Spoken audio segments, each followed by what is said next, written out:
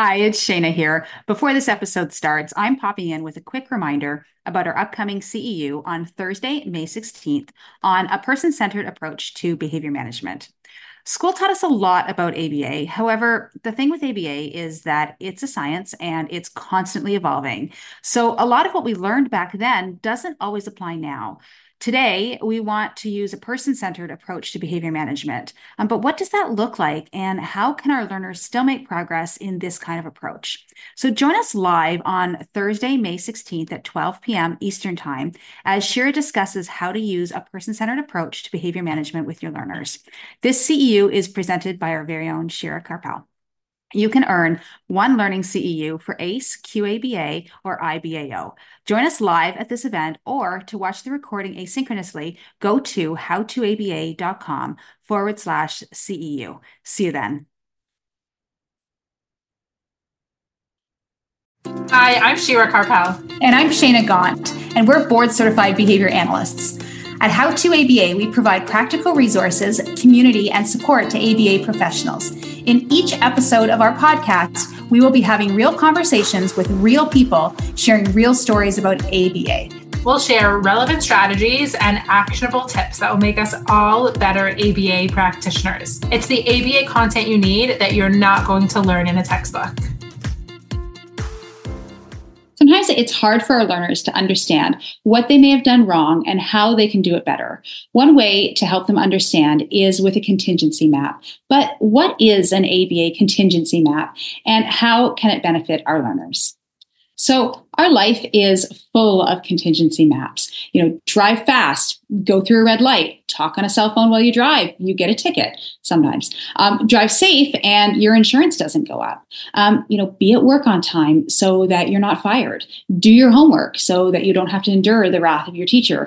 Call your mother on a regular basis. Okay, or else. Or else. There are always consequences. So how do we use these kind of consequences in ABA? We use them very often in two ways. One is as a reflection of something that may have happened in the past, or it could also be a way of priming what might happen. Contingency maps are a way to show like a visual representation of two options. So if it's something that happened in the past as a reflection, we might be showing our students what happened based on some sort of trigger or antecedent and how we could make it better next time. So when I think contingency map, the very first thing you do is you put a situation down the page. It's usually in the middle of the page, but off to the left-hand side. And you have the situation. So the situation might be, I'm sitting in class and the kid beside me makes a joke, or the teacher presents a demand, or my friend says do this, whatever that situation is, and you put that on the left hand side but in the middle of the page. And then what you would do is you would draw an arrow up. I typically draw a green arrow, so like the right way to do things. So a green arrow up. And I would say, if this happens, then these are the positive things you can do, right? So, if, the kid beside you in school starts bugging you, what are some things you can do? So you can, raise your hand, tell the teacher, you can say, please stop doing that. You can ignore the student, whatever that is, right? And then from there, then it kind of goes over. So, and if you do those things, how does it make the other person feel? Or how does, what's in it for you if you do those things, right? So, if you tell the teacher, if you say, please stop doing that, if you, it really makes the teacher feel happy because it wasn't disruptive to the class, right? And, those good things that happen are that the teacher can take care of it, and the teacher can tell the kid beside you to stop doing that. And those are the types of things. So there's the green kind of up arrow. And then, I usually put in a red down arrow, and across the page, then I would write, here are some things, like here are things not to do. Now, keep in mind with some students, I actually don't do the red part because some of my students are like, oh yeah? What, I'm going to test it out. What if I do the red part?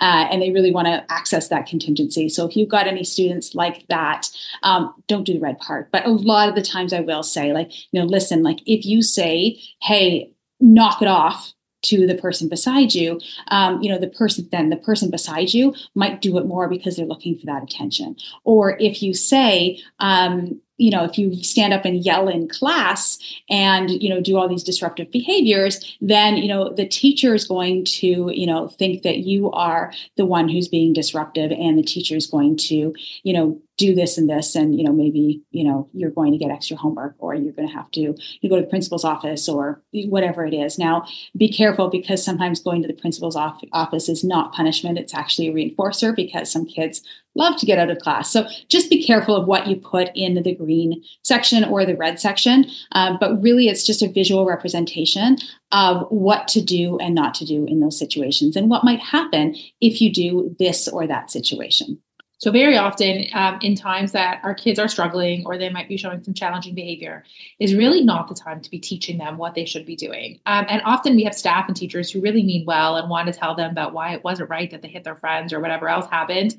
And we try to encourage them to not do that in the moment, because it's not effective. It's not the time to be teaching. But using something like a contingency map is a great tool to give that teacher or that professional to be able to use with the student. And it should be done at a time far away from the incident, not during, not after.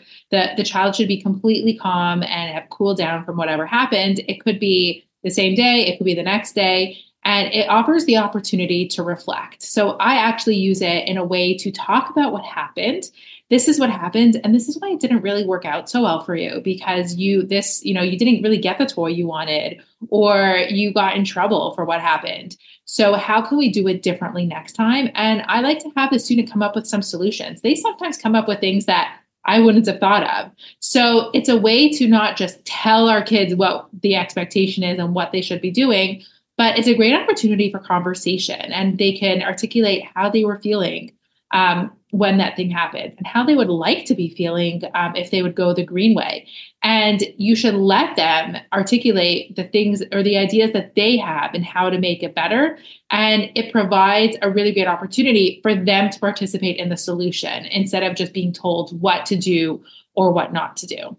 A really big aspect of this is to really find out what the function of behavior is as well. So it's not just about, okay, well, a kid is exhibiting these behaviors, so I'm going to put down a contingency map and it's going to work. But the reason it is going to work is because you have done an assessment. You do understand what the function of behavior is, why is that student doing this? Or you're understanding some triggers. So when this happens, my student may engage in these behaviors. So making sure that you're understanding what is going on, what those triggers are to the negative behavior is massive. You have to find that out before putting in place a contingency map. And then, as Shira said, you can use it as a reflection of, hey, here's what you could have done better. But then in the future, if you can recognize some of these triggers, say, for instance, you have an ABC chart or some type of antecedent log where you're recording all the antecedent events that have triggered the negative behavior, you can take a look at that and you can write some contingency maps.